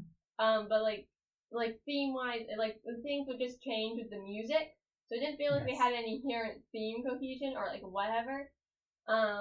However, I did like it more than You Lucky Dog. I did enjoy it more, but at the same time, there's a lot of scenes I really did not like. And, like, I'm never gonna rewatch it. Like, I don't want to watch it again. So I didn't gain a lot from this experience, except I thought it had potential. But, like, not even to be great, just to be like, okay. I actually think, I was thinking about it as you compared it to You Lucky Dog. In a way, like, the gross lawyer slime scene is kind of like one of the Kirk Cameron acting like a dog scenes. And I guess all the times the aliens are interacting with Mike. And we're like, those scenes went on too long, but they weren't as long as the Kirk Cameron dog scenes. Oh my gosh, those scenes were genuinely, I think, like 5 minutes long. And then the ending where it was kind of like they're trying to do this theme with the talking dog, and that was uncomfortable, was kind of like the uncomfortable courtroom at the end of You Lucky Dog. But that was the whole of You Lucky Dog. Well, this scene... I didn't find it uncomfortable. I thought it was bad. I mean, we were laughing pretty... Yeah. He said he looked to the stars. It was... You said you didn't find it uncomfortable. You said you found it uncomfortable while we were watching it. Yeah. I think just like Mike's face is really weird in that scene. He was doing He was trying it to was look, a I think, decision. wistful. But it reminded me of you pointing out the strange faces that people were making at the end of You Lucky Dog when they clearly told them to laugh. Like, clearly this was a directed, like, just act like you're so happy now, Mike. And that wasn't what that character had been the entire movie. I'm like, what is this kid doing smiling? That's not his character. But then again, this movie also has these, like, vague elements of kind of the stuff we liked about Under Wraps. It's just, it was way less of... A lot less. It was a lot less of that good stuff and a lot more of this other stuff. Yeah. Like we mentioned it, like when those kids said goodbye to the mummy at the end, I actually felt like, yeah, they had a connection to him, especially Malcolm, I think, was the main. Like, I'm like, they actually, but even the sidekicks, they had, like, some dynamic with him. Yes. And the kids had a good dynamic between them. Yeah, and so those, and they're a lot more just like the kids hanging out scene. Right. So it felt like a lot more earned that this movie didn't have. Which is sad, because I feel like I could have really liked, like, Caitlin, because I already liked her enough, but I feel like she had potential to be good, like, better. But, like, also imagine if Under Wraps hadn't at least done that scene at the end where the kids are together again and you see them walking off. It would have felt, like, it would have felt unresolved, and, like, this is how this movie ends. I don't know, it's like I'm giving it like a 3.5, I was thinking, 3? I think I gave You Lucky Dog a 2.5. I gave You Lucky Dog a 2, and I was thinking about giving this a 2.5. Genuinely just because of that one scene with the slime ball lawyer. I can't get to you enough how bad it is. The throat is bad. The publicist lawyer. They open on the worst, like one of the worst scenes. You know, I'd forgotten about the whole beginning of this film. Everything that happens before Caitlin and the Halloween is bad. That's telling a story, and then he starts projecting on the alien, and he's like, the music changes, and he starts looking wistful. His alleged story skills. There's a lot of bad in this movie. There's a lot of bad, but I'm gonna capture those good parts. I'm gonna focus in on those. I'm gonna give it a 3.5. I'm giving it a 3. That seems reasonable. It was not good. I don't recommend this film. You should have given Brink a higher score. Yes, I said 8 out of 10 on our last thing. Okay. Is there any other things you want to say about this movie? I don't think so. It was bad. I don't know why they made the decisions they made. I agree.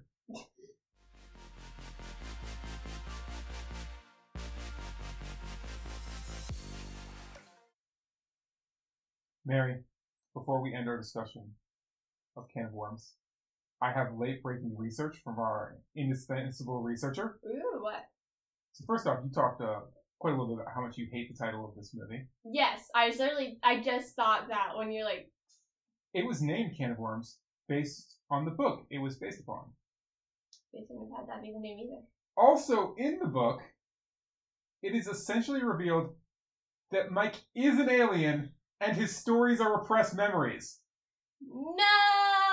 I was right. When I remember, I was like, are they setting up a sequel that this was like the whole thing and these were his memories? And that's what the connection and the mind linking was? Oh. No. At least that makes sense, right? That's why he was different. Mess. He is Superman. Mike is Superman. But he sucks. But he has no powers and he's kind of just terrible and awkward. Maybe that's why they had him do that weird voice. Maybe this explains everything, Mary. Is this the His key to all of this? parents straight up lied to him repeatedly about him being adopted.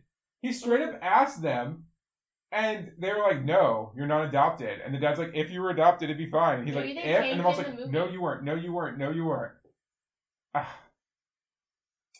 Maybe, but I gotta say, like, that, one, makes everything make more sense, but two, makes some of the things that happen in that movie way worse. Yeah. He's an alien makes that film bad. Oh, I think it makes it, I don't know. It also Matthew, anything makes that film bad. It would also explain why Caitlin was attracted to him.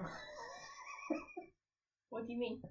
Well, because it's unclear why, as a human, she would be attracted to him, but No. maybe he has some sort of alienishness. No, I don't think so. She just thought he was good at tech. Matthew, he's the thing that's always made the most sense, and now he's not making any sense at all.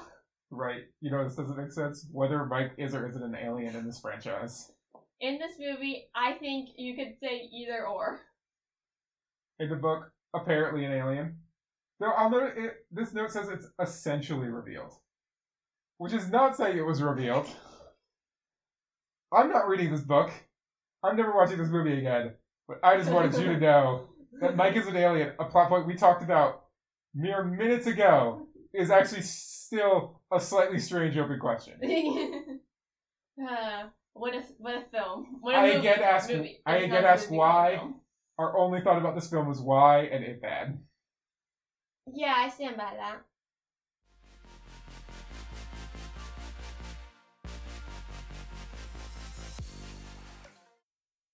But now, we will be looking at the further successes of the cast.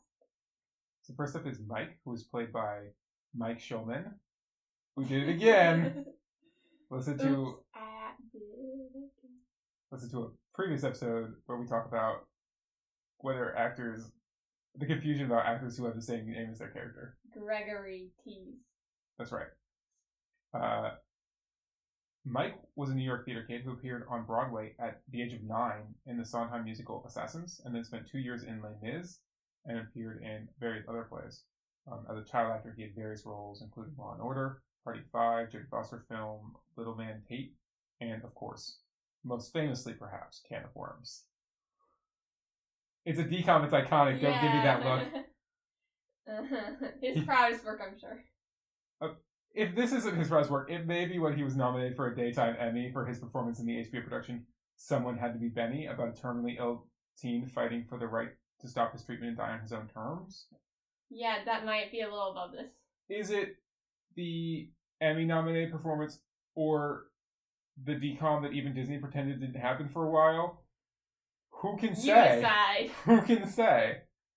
And in recent years, he owns a theater production company, and they've invested in various plays that you may or may not have heard of, including a little show called Hamilton. Heard of it? No. Sounds like a flop. Do you remember when we talked about Hamilton just like exclusively for like 8 months? Yeah. I know, I don't have a lot to say on that. I'm just saying, it was a big thing. Maybe we should have done a Hamilton podcast. No. Probably not. We don't have the long-running, lifelong passion like we do for DCOMs. Yeah, I still like it, but I'm over it. I don't want to talk about it for an hour. Right, it would have been one of those podcasts that ended, or the podcast where the person clearly is over this thing, but they have to keep doing it because they have fans. Yeah. But we will always love DCOMs because we always have. Yes. We love DCOMs. I'm not stopping until we get to High School Musical and Starstruck, which I really want you to watch Starstruck. Well, let's be clear, we're not stopping until we do all of these. Oh yes, you're way too annoying about that sort of stuff. You're like, oh, don't give me answers while we're playing board games. You're like, oh, don't give me hints, like a little bitch. What's that to do with watching DCOMs? You're just a very stubborn person. You want to do everything on your own, both board game wise, emotionally. You just want to face everything by yourself. That's right. We're doing every DCOM whether you listen or not, so you might as well listen. Caitlin was played by an actress called Erica Christensen. 1 year after this film, she was in the film called Traffic about Michael Douglas's prep school daughter who does cocaine. Ooh, tough break for Caitlin. And ends up as a sex worker. Tough break for Caitlin. Yeah. She's also been in films such as Swim Fan and Flight Plan, and she has TV show credits in shows such as SVU, Parenthood, and 10 Days in the Valley. Do you think her SVU role went any better than her role in that Traffic film? Probably not. I feel like you look at almost any actor, there's literally a 75% chance they are on SVU. If you weren't on a Law and Order, an SVU, a CIS, an NCIS, if you weren't on one of those, and if you didn't die in one of those, are you even an actor or actress? Honestly, your big role has to be your first role if you weren't on one of those shows. That's right. Next up, Scott was played by Marcus Turner. Prior to Can of Worms, he had played young Fox Mulder on The X-Files, which is neat. He did voice work on... It was neato. He did voice work on the Double Dragon TV series, and had roles in TV movies, and appeared in Air Bud Golden Receiver. I didn't want to say the wrong one again. Yes, it's Golden Receiver, not Retriever, because it's a great movie. I've never seen it, but I love it.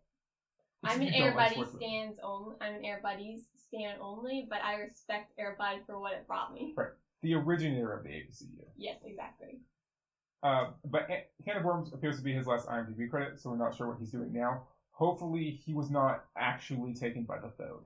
The little kid, his name was Jay, apparently. What? We did not know that.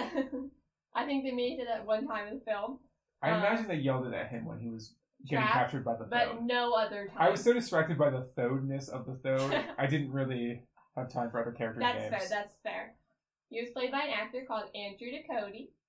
He was in TV show appearances such as Days World, and he was on a hospital episode of Buffy the Vampire Slayer. Woo woo! Yes, not one of the best episodes, but an episode. It's alright. Mother really didn't like it. She thought it was creepy. It is kind of creepy. It's definitely scary. It's kind of like whatever, but the villain is scary. We write for anyone who guessed it on Buffy. And a lot of them have. I don't know if Mother just mentioned that because we both seen Buffy and liked it, so like it's like something to talk about, or if just like bitches were on Buffy. Who's this Mother you're speaking of? Sorry, I don't know if our researcher keeps putting it on it because both of us have seen Buffy, or if just like bitches were on Buffy, and that's just how it be. Yes. After that, he was also on a show called Thanks, and he guested on the original Charm show, Cold Case, and the 2000s reboot, 90210, which I have seen. I've seen some of that too. I haven't seen that much though. Even by my trashy television standards, it was not good. Because I found it kind of boring, and I skipped ahead a few episodes, and some girl, who I did not remember from the other episodes, was pregnant, and I'm like, Quinn Fabray, you are not. That's true. I watched some of that 90210 reboot because one of the kids from The Wire was one of the kids on there. So I saw Which was his prouder work. Definitely The Wire. 100%. This is not a question. Like, Can of Worms versus Emmy? Open question. 90210 reboot versus The Wire? Zero question. It's the reboot. Also, this is a bit of a... We've left the firm ground of fact and are entering into the flighty temptress that is speculation. Yeah. Whatever he just said. That was really good. I was done when I said it first. Yeah. But there was a Peter Pan at Disneyland, also called Andrew Ducody, who got married to the person who played Wendy at Disneyland. Yes, they have many Instagrams, and they do look... His name is also Andrew Ducody. They have the same name and they look similar. So either this is like a weird, like, sliding universe thing, or it's the same guy. So we don't know that for sure, but it's like worth bringing up. And then finally we have Adam Wiley, who we previously saw as Gilbert in Under Wraps, and this was the friend, aka Nick. As we discussed earlier, we barely knew his name, and I did a little research. It's Nick. And as we noted on the Under Wraps pod, our first episode, you should definitely listen to if you somehow jumped in on this one. Go back. I apologize. Listen to all our episodes. Rate us 5 stars on iTunes. Yes, that's right. Question and comment. Email us at thedpodpodcast@gmail.com. Stay tuned for more on that. And Adam has recently been doing a lot of voice work. Yes. So the second best character in this movie, Barnabas, was voiced by Malcolm McDowell, who is most known for his role in the film A Clockwork Orange, which is obviously a very famous and iconic film. He was the main character in that, Alex. Again, similar in stature and importance to Can of Worms. Yeah, in terms of, like, impact on film. It's really, like, hand in hand. That just seems weird. After his more prestigious work, he's gone on to more fun films, such as Star Trek Generations and the Halloween remake. He did guest spots on Monk, Franklin and Bash, and South Park, and does voice work for video games such as Fallout 3, The Elder Scrolls, and Call of Duty. He was great in Fallout 3. I'm not explicitly familiar with his Elder Scrolls work, though Elder Scrolls voice acting is wildly varying in quality. I'm going to assume he was some of the good ones. I have no video game takes, but, like, I trust you. But so when he was voicing Barnabas, I've definitely heard that voice before. Yeah. And then he also did the voice of Grandpa Fletcher on Phineas and Ferb. What a legend! One of the best DCOM shows. Not the worst. He was also one of the best Disney Channel shows, and a great DCOM to come. Oh, that's right. The movie is a DCOM. Yes! 2D. Or it's like through the second dimension. What a classic. I'm very excited to talk about Phineas and Ferb on our podcast. So good. I have so many thoughts. But yeah. will we have so many thoughts, or will we just be like, we love Phineas and Ferb, it's so good. I like when they do this joke about the platypus. Yeah, see, when he has a hat, Dr. Doomsburg knows he's Clary, the platypus. But when he takes off the hat, he's just a platypus. Wow. The layers. It's a metaphor for life. Nobody cared who I was until I put on this hat.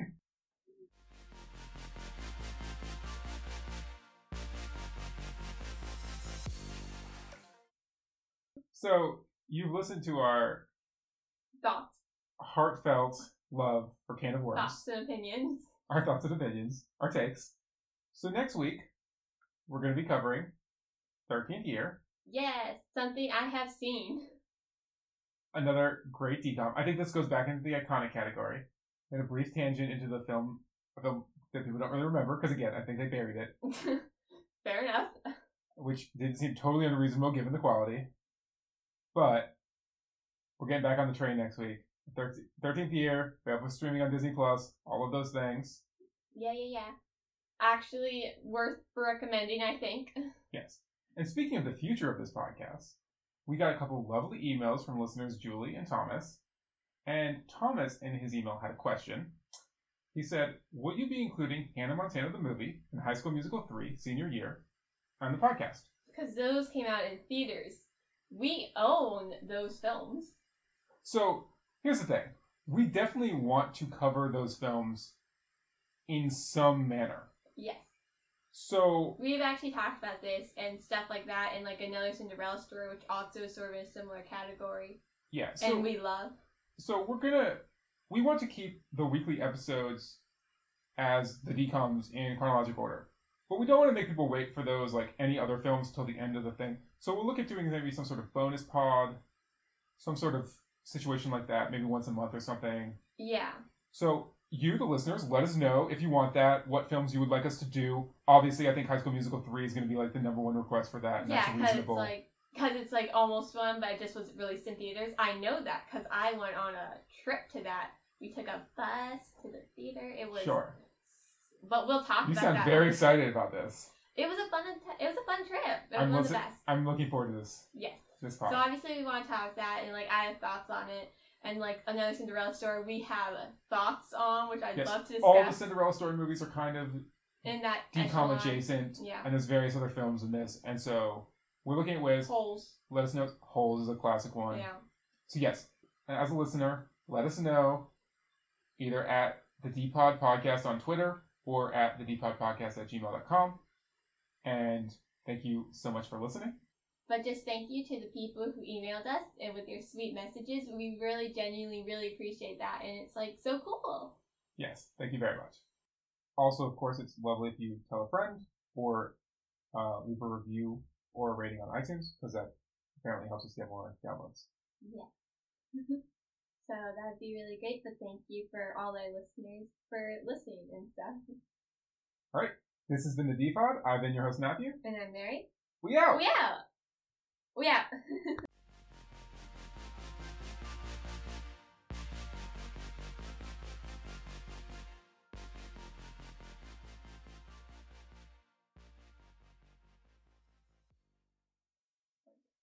Mic check, take 3. Mic check. Mike Bundy. Did you see my bag? Did you see my bag? It's full of trophies and it's hella thick. Hella thick. What you think about that? What you think about that? Bet it's got my haters hella sick. Wise words.